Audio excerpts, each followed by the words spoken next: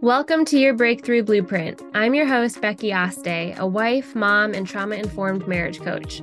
After a decade of trying all the mainstream modalities of healing to save my marriage, I found myself 2 kids later, separated and on the verge of divorce. That's when I stumbled upon the unconventional game changer of somatic work that not only resurrected my dying marriage, but bled into breakthroughs in my parenting, purpose, spirituality, health, wealth, business, and more in just 6 months. My intention with this podcast is simple. Through every weekly episode, my goal for you is that 1, you realize how insanely collective our struggles are, that you're not even close to alone. 2, that you can laugh a little because God knows we need it. And 3, that you walk away with actionable advice on how to design your unique blueprint for your breakthrough life. So get your earbuds in, grab your coffee so you can sit back, relax, and enjoy today's episode.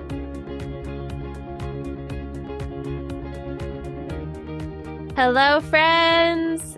I really can't even tell you how excited I am for today's episode. I mean, I'm always excited to record, but this one is so special, near and dear to my heart. I have a guest on who has been one of the most pivotal, influential, positive, people in my life and in my recovery and healing journey. And so I have the honor of inviting Sarah Beth Falushko onto the podcast today. And before I give her official bio, I just wanted to say welcome. And how are you today, Sarah? I am doing wonderfully, and I'm just incredibly grateful and honored to have been invited to walk this story with you today. So, for those of you who don't know Sarah, she's a master practitioner in clinical counseling. She's conducted numerous workshops and retreats and has been a keynote speaker at events, small and large, all throughout Canada, the US, Cyprus, Turkey, Greece, Israel. She's a world traveler with this wisdom that she has. She also has 2 sons who are both married and 6 grandchildren. She's passionate about life and believes that it's possible to have lifelong relationships that are mutually respectful and intimate and immensely fulfilling. So that's her official bio. We're in for a treat. And today we're really going to unpack. I was talking to Sarah before this. I was like, there's a million different things I could pick your brain on. But just for today's episode, we're going to dive into grief recovery. What is grief? What is, some myths around grief and a way to properly grieve and all things grief recovery. And so to start off, Sarah, I would love to ask you just what led you to be so passionate about this grief recovery work? Thank you. My mother died of a brain tumor when I was 7. I had just turned 7, starting in grade 2. And after a 2-year illness that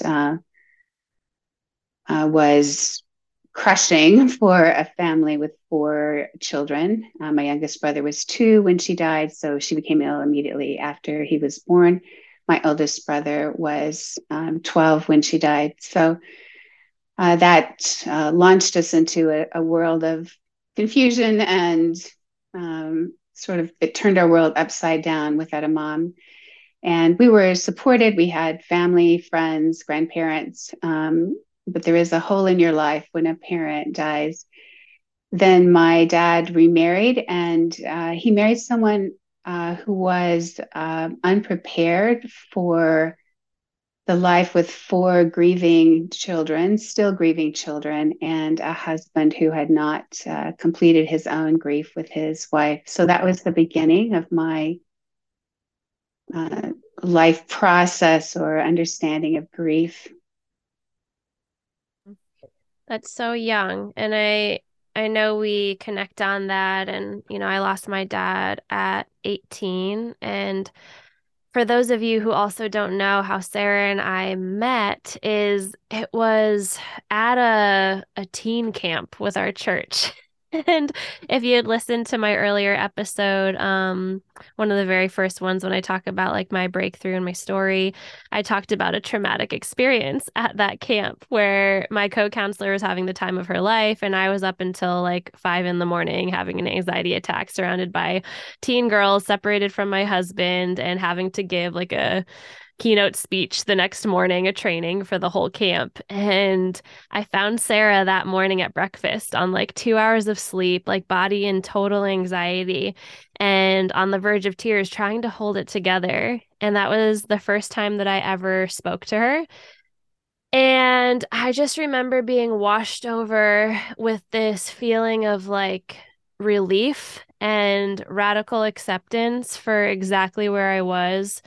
And I remember the image she gave me in that moment of just the waves of the ocean and letting your emotions, the tears like come in like waves of the ocean, feel them and then release them.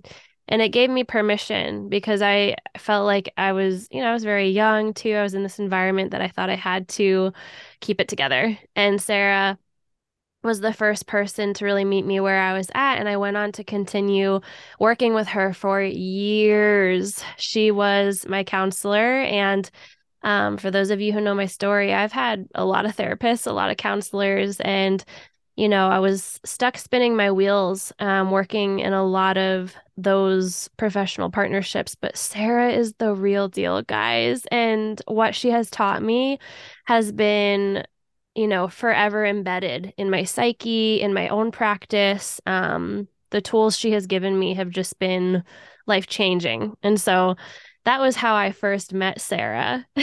Was at that teen camp. Do you remember that?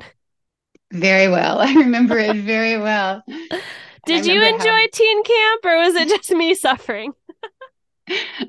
I would come home and sleep for a week after teen camp because I was Ah, up in the night, especially until I developed identified method, which was a way to begin to help kids process rapidly. So, especially before that, it was a tough time. I also got lice from teen camp. It was just, the Of universe course. was against me. Of course. So let's define grief. Let's start there. What is grief? It's such a good question.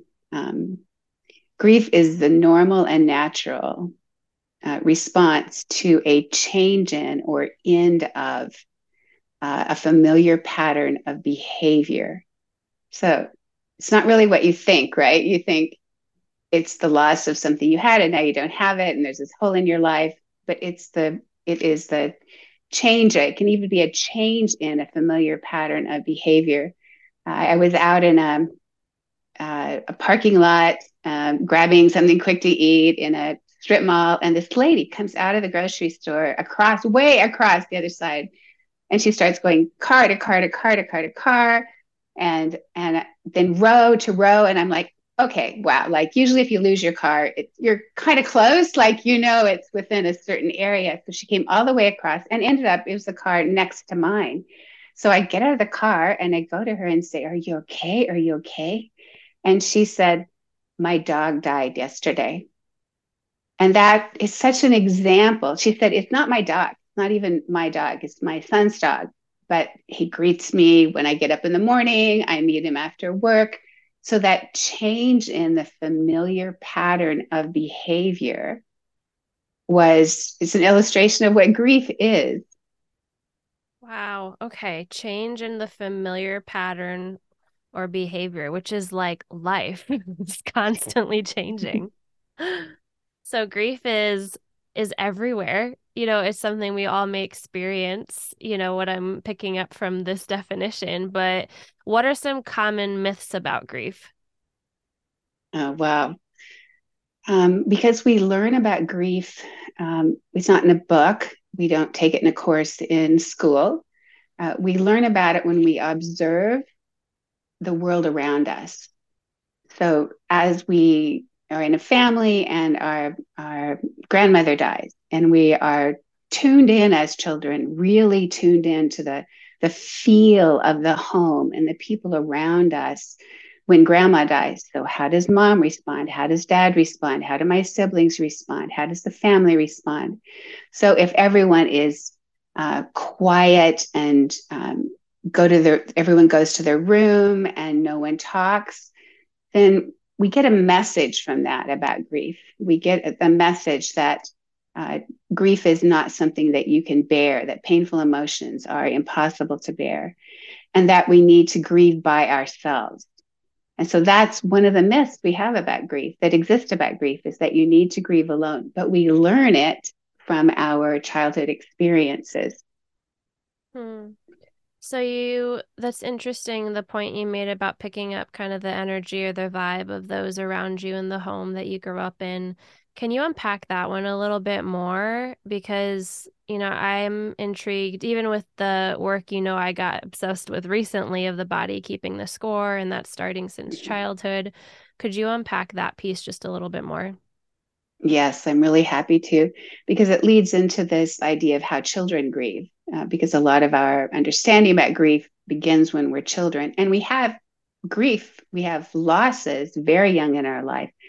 Our new toy truck gets run over when mom backs out of the driveway, or so we children absorb grief through sensations, through their smell, through their senses.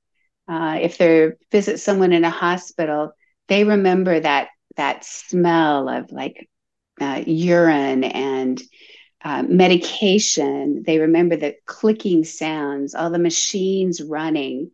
They absorb the environment through their senses, and they don't know how to process what's going on. They don't have the big picture about what's going on. And so that remains in them.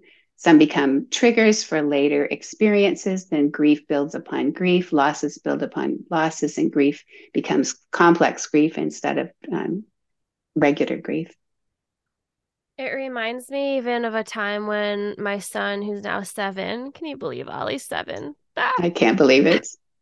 But he remembered the old townhouse we lived in, and we moved out of there when he was like 3. So I was even surprised. But he was like out of the blue one day, Mom, I miss our old townhouse. And I almost I didn't take it seriously at first. And I was like, what do you remember from there? And he like described exactly what was in the backyard.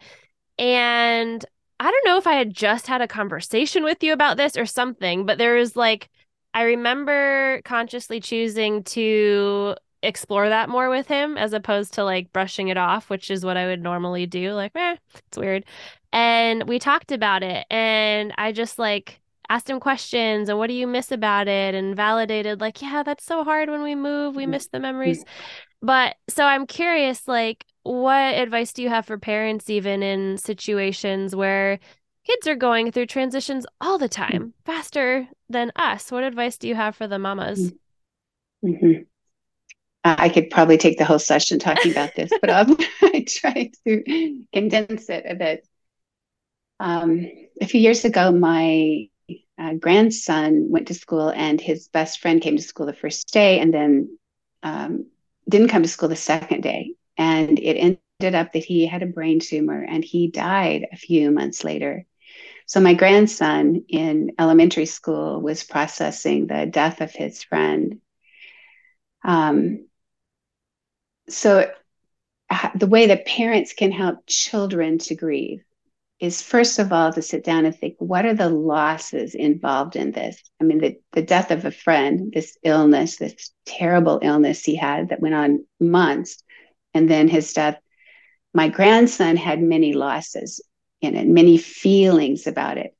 So sitting down as an adult, even with your partner or someone else, and just make a list of what could be involved in that. So, of course, the death of a friend, everyone's on alert, like, oh, wow, this is really big. We need to really pay attention to this. But a move, even to like, oh, now you're in a bigger house. Oh, don't you love it? There's a park across the street. You get your own room. Isn't this awesome? It doesn't even cross our minds that there's any losses involved in it. We're thinking it through adult eyes. We're seeing it through adult eyes that it's great. And yet our child is going, I remember what it felt like to sit in the corner of that room. Oh, I remember my favorite pillow here. And in my window, I could see the tree with a squirrel in it. And I could see my friend when they were coming. So I could go to the door and run out and play with them. And I loved that school. And so they have a very different experience than we have. So just put yourself inside their shoes and physically write down the losses that you think could be involved in that experience. And then wait for them to bring them up, or take the lead and ask about that. Like, what do you do after writing those down? So we think as adults, we think, okay, let's sit down and have this big talk. I've made my, We've I'm got a ready. meeting I'm at ready. 3 o'clock today. There's going to be snacks ready. Let's go. Let's go. But it doesn't work like that. So I was actually able to, very privileged to help edit the Helping Children with Loss program from the Grief Recovery Method in 2020. And I brought up this idea of on the go grief recovery. And so with children, you are looking for those on the go moments. And Becky, you illustrated it perfectly. He's bringing up about the house, and you could start as a parent. We start feeling a bit like guilty and a bit defensive, and we start, no, this is great. Don't you love the new place? Which, of course, then they just shut down, completely shut down. But doing what you did, oh, yeah. Oh, tell me more about that. What's happening with that? And then the next step would be to say, um, it's going to sound a bit odd at first, but you guide them to say, is there anything you'd like to say to your house? Like, is there something you want to say to your room? Like, room, I loved the blue, how blue you were. I loved that little corner where the sun would shine in it. What would you say to the room? And you could even say, if they bring up, oh, yeah, and that time I spilled hot chocolate on the carpet and the room stank for weeks, you'd say, oh, I'm sorry I spilled hot chocolate on the floor of your room. I really liked you. And that helps them complete their experience, their loss of the room. I love that. I love that so much. That's so practical. I feel like I maybe took the first step of giving him space to talk, but now I'm going to use that in the future of like practicing. Okay, let's talk to the whatever the thing is that you're missing. That's really good. So back to the myths about grief. One you said is you're meant to grieve alone. Like Mm-hmm. that's very much our society. Mm-hmm. For sure. Even when people, are going through a loss, it's like we say to each other sometimes, like, oh, she needs her space, when we're collective human Mm-hmm. beings, that heal in connection. Um, but are there any other myths that come to mind that are common ones about grief? Mm-hmm. Mm-hmm. The overarching one, and this is tough because I mean I'm an old woman and I've lived through many losses in my life, and I've walked beside many people in their losses, and I don't want them to feel bad. We don't want our friends and our family to feel bad. But how that comes across to them is there's no space to feel bad, that I have to feel better. I have to make myself feel better. So the myth of don't feel bad, or that that's going to help heal our loss or our grief, becomes permeated into our society. Hmm. I love that. I mean, even today, one of my clients posted a question and she was like, I'm overcome with just sadness today. She's like moving. She's in the middle of a move. Speaking of moving, any advice for me other than box breathing? And my gut reaction was like, just to be with it and, be with that sadness, let it move through you. Just thinking of what you've taught me through the grief recovery method and just the ways that I've grieved. Sometimes it's not a solution. It's just like learning to be with what is, learning to feel. But I'm curious, yeah, what you would say to that. Giving language to what we're feeling. So there's several parts of it, right? There's the somatic, what's happening in our body, and then there's also the language piece of it. Like, what is the sadness made up of? What are the losses in it? And to go through and think, I'm purely just throwing things out here, but I have some good memories with this place, or I had hopes and dreams for this house, what would happen here, what my life would be like here, and it wasn't like that. Um, so being able to express it and give it language, it moves the story into our thinking brain, which is a helpful place to go, uh, and can guide us through it. So I would add that piece to it. Mm, that's so good. That's so good. Another myth that comes up that I think was the biggest one I believed for a while was be strong for others. Mhm. I remember when I lost my dad, I got the phone call from my mom, and the last thing she said before hanging up was, "But Becky, you have to keep going. You have to make your daddy proud," because I had just started college like that week.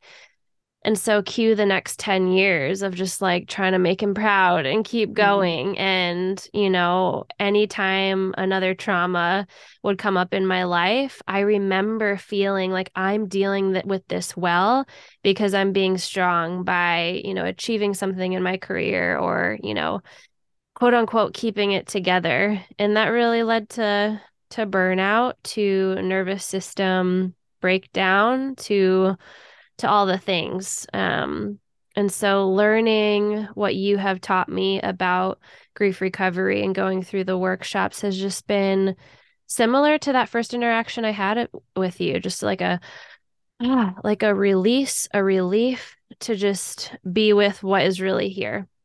Um, what are some unhelpful things you'd say that you've heard like well-intentioned people say in response to others' grief? What are some common things that we say in this society? Yeah. I want to take a moment and hold some space for those of us who have said those things. To start out with, just to say, we have good intentions. We want good for the people around us. So things I've heard are they're if someone dies, they're in a better place. They lived a good life. I distinctly remember that at my grandfather's funeral, where this old gentleman came up to me and put his arm around me and said, "Well, Sarah, he's lived a good life." But how it landed on me was this dismissing of what I was feeling. Hmm. So, in all those good intention things, that's the meaning of it that we often receive is it's not okay to hurt. We can Hmm. spiritualize it, over spiritualize it with they're in heaven now or they're not in pain anymore.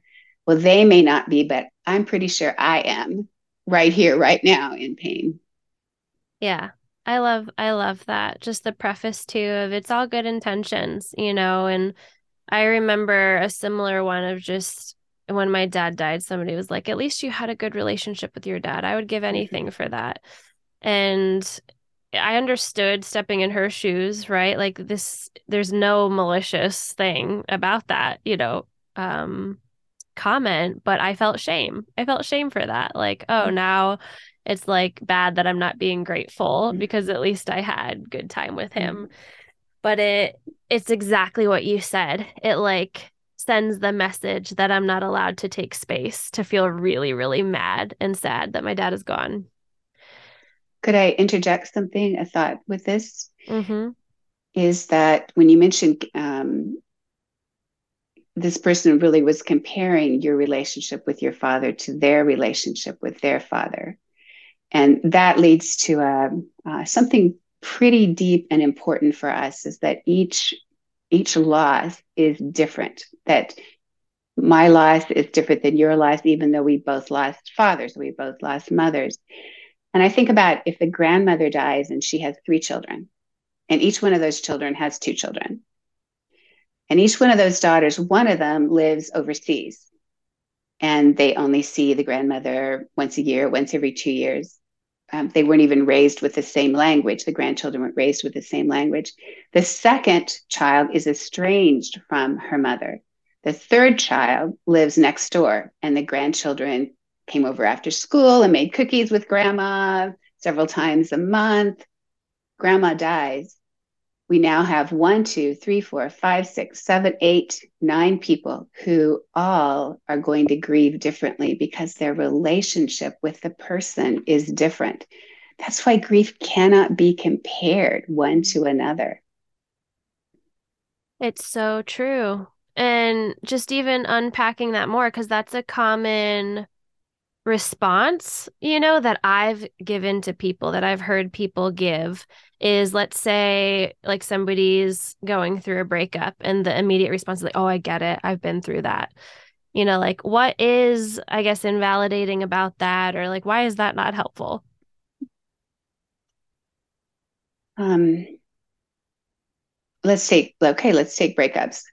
Um, some breakups are because you chose to break up with a person. Some breakups are because the other person chose to break up with a person. Some breakups are after things went really well for a while and then something went off kilter and you are bewildered and confused. Sometimes they come out of the blue. Sometimes they've been building for a long time. And fundamentally it says, I know how you feel. And whenever we say to someone else, I know how you feel, we are already tipping off the edge of empathy into really thinking about ourselves, and which I also want to say is natural for us to do, to think about ourselves, to try to figure ourselves out. But in this case, it doesn't do what we hoped it would do for the other person. Along those lines, I have a distinct memory of being in one of your grief recovery workshops where we paired up with partners and you trained us how to like be as a partner because part of the exercises was writing letters to like those who have passed or to whatever loss there was and then reading them aloud. And you trained us that as the listening partner, not to reach out and touch them, even though that's a natural response to want to hug them or put our hand on their thigh, or even the like any kind of vocal, verbal affirmation that has always stuck with me. And I'm curious the reasoning behind that. Like, what is, yeah, just kind of tell us about that. Thanks for that great question. In that situation, we are witnesses to their story. So we are a heart with ears, is the grief recovery method. When it says not a mouth, you notice there's no mouth in that analogy. We are a heart with ears and no mouth. We are focused on that silent empathy of presence. Empathy can be communicated without words very, very deeply by focus, by attentiveness, um, by stillness in their presence. And when we interrupt their process, we are interrupting their process and their attention goes back to us. So if I put my hand on your shoulder, their attention will now move to me instead of remaining with themselves. And a lot of our mind inside of us is trying to distract ourselves from the pain already. It's like looking for ways to not have to hold our own painful feelings. And so it's very easily pulled away from that story. So to allow them this beautiful gift of walking into their own story in a place where there are edges, meaning there's support, there's trust. That's what I mean by this edges. It's not just going to fall all over it and knock them sideways. They can stay with it and hold on to their sense of self while they do it. To provide that gift for someone is a rare, rare, and precious gift. You're so good at that. And it's hard to do. I'm sure it takes practice just because as humans, like we want to jump in. We are uncomfortable with silence. And I think that's why I felt so much healing every time I was in your space because you just ooze empathy, Sarah. Like I just remember like so many moments, just even your facial expression, the way your eyes, would wince when I would tell my pain and how healing just that is, just having somebody witness, your space without, I mean, we were separated by a Zoom thing anyway. It's not like you could lunge at me and hug me. But how healing that was. And I also remember from that workshop you touching a little bit on the power of like tapping into different parts of our brain through writing with our hand, through speaking out loud. Can you tell us about just the power of using different parts of our brain or different like modalities that you teach in those workshops for grief recovery? Mm-hmm. It's interesting as a therapist or a clinical counselor, we think of psychology or counseling um, as something we talk about, and then it's kind of over. But in actuality, my experience is that it's the practice of the skills that you learn that become a permanent part of your process, a change in process.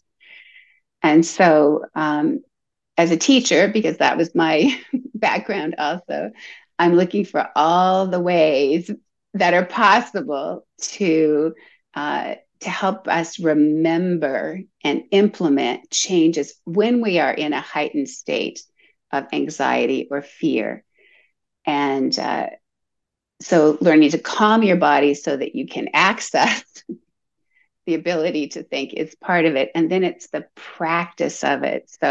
So the writing, the sensory, the writing in sand with your finger, using different colors to create a sensation map, like a gingerbread man with all the colors and zigzags and shapes and that describe what you're feeling in your body. Any of those things, all of those things help you to one, you recognize I'm a person over here and I'm feeling these things, but they're not the whole of me. Mm. And I can name what's going on for me, but I'm not immersed in what's going on for me. I can begin to look at it, to sort through it, to process it by doing that.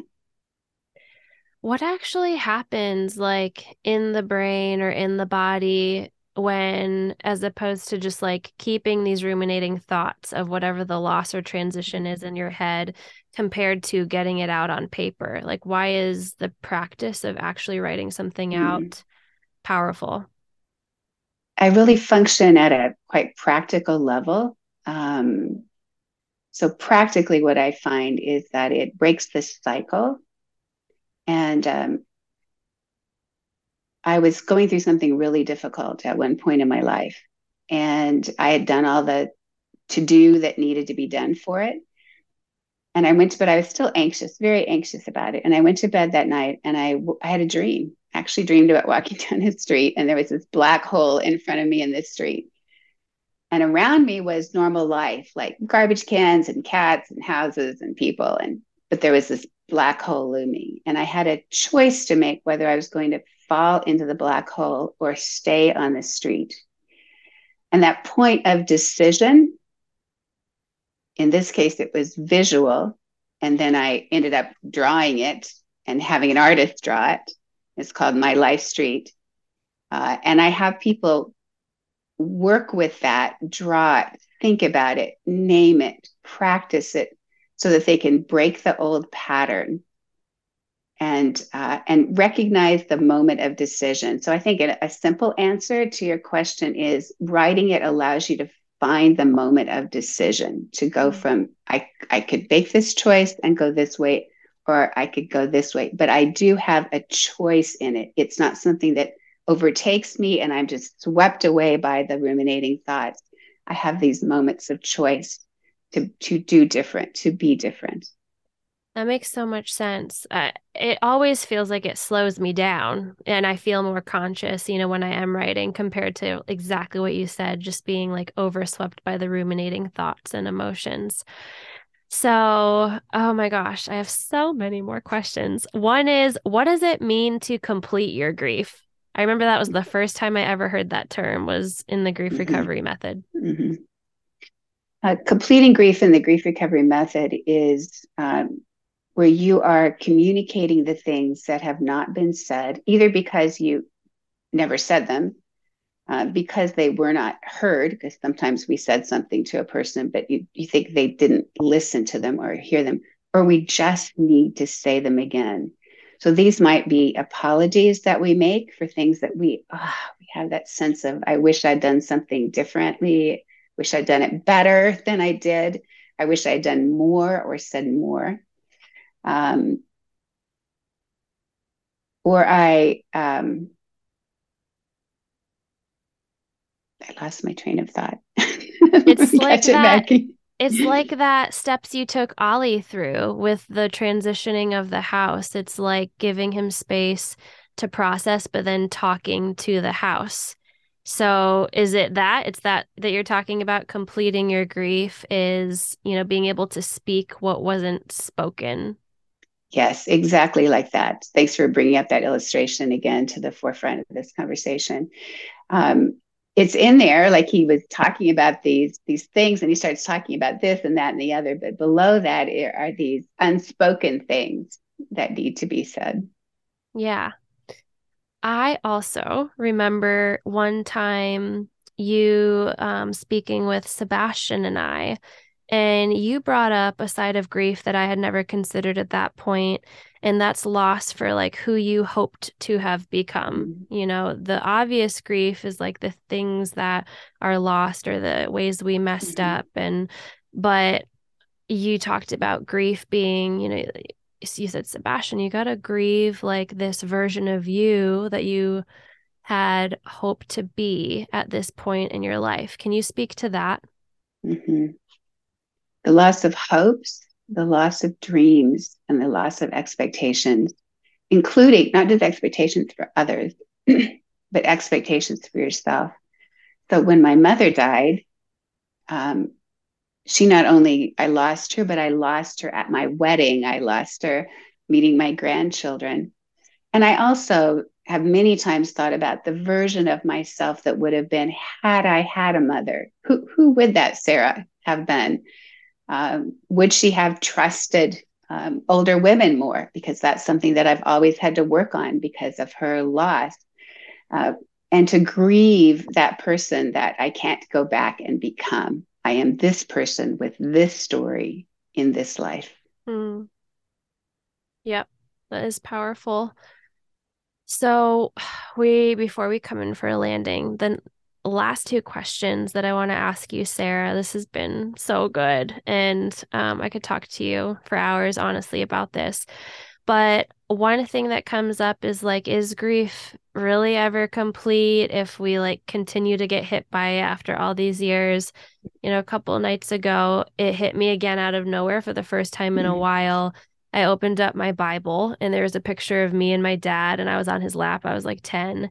And all of a sudden, I just felt this like pang go through my heart. Like it just literally hurt, not physically. It was more like energetically and emotionally. Mm-hmm. And the best way I can describe it is just this like metaphysical spiritual pain. And I don't know how to describe it, but I listened to my body, let the tears spill. I talked to my dad. I did the talking thing. And at the same time as I'm talking, I'm like questioning, can he actually hear me? Where the heck even is he? Like, that going through my head. And then I'm like also praying to God, just praying and sharing how much it sucked and how angry I felt that all I have is this stupid little picture. Like it just doesn't feel like enough and it's not fair. And I wish I could hug him and touch him. And it's been like 15 years and I've done a lot of healing around this, wound. But can you speak to that? Like, does that ever go away? You Mm-hmm. know? So this might rock your world for a moment, but that is healed.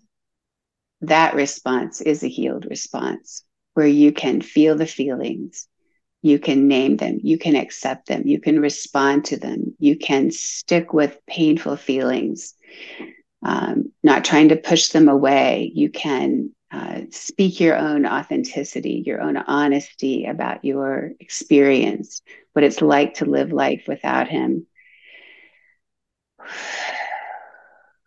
and then move into the life you have and the world you have.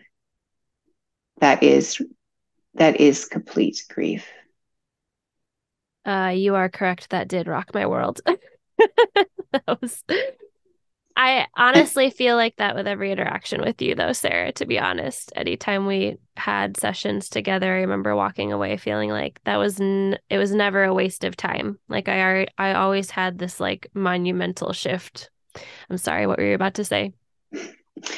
I was just going to give the illustration of you of looking at a photograph and incomplete grief in the photograph. The painful memories are in sharp focus, like hyper focus. Someone, I guess, who's kind of techie was describing it to me yesterday and saying, yeah, it's like it has more pixels than the other parts of it. It's just so sharp.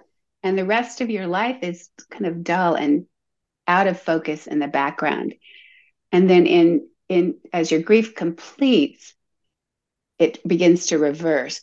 So the pleasant memories or the happy memories come clearer into focus, and the painful memories begin to get a little fuzzy in the background. So they're still in the picture.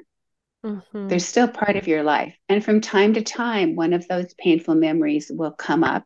But your memory of your father's death is it's woven into the fabric of your life, your existence. It cannot be taken out. That thread cannot be removed, but it has woven into the picture of Becky Aste.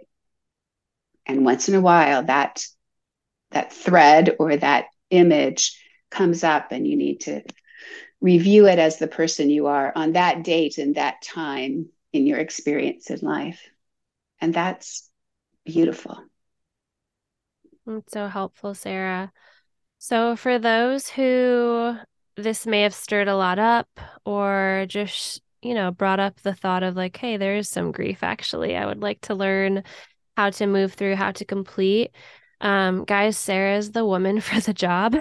Where can people most easily find you if they want to reach out? I am on the Grief Recovery Methods website. I have a little mini area on that so they can reach me through that. And I offer a free 30-minute consult where you can describe what happened to you, and I'll share with you what I'm able to offer you, what the grief recovery method is about, how long it takes, how much it costs, those kinds of things. And then you can decide if you want to work with me. So I offer that with a whole heart to each person that I work with before we begin our work. Beautiful. Well, Sarah, is there anything else that you think would be important that you want listeners just to understand about grief or anything before we hop off?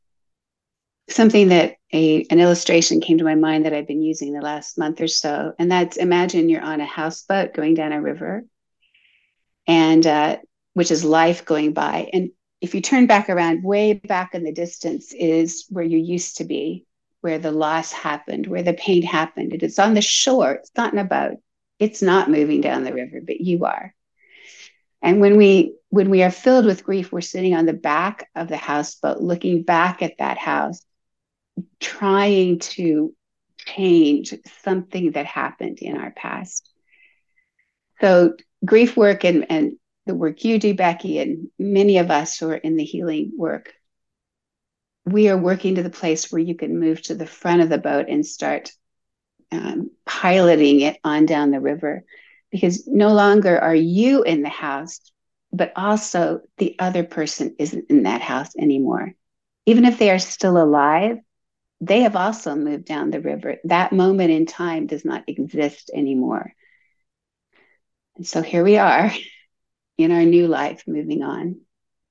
I love how visual you are because I'm a visual learner. You have a visual for like everything.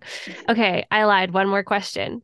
You know how with trauma we talk about like big T trauma, little T trauma, almost like different categories or levels. With grief, are there any categories or levels? I find that it's more what happens within a certain period of time. So multiple things happening, multiple losses, even if they are unrelated, like losing a job and then your pet dies, and then your parents get a divorce, or that can lead to just it's just more than you can process. It overwhelms your capacity. So it doesn't have to be any big thing that adds up to people say, I just don't feel myself anymore, or I can't read. I can't even focus to read. I can't think. Something's wrong. So I often have people coming with that kind of response when that's happened. Okay, I lied again. I love talking to you. The last question for real.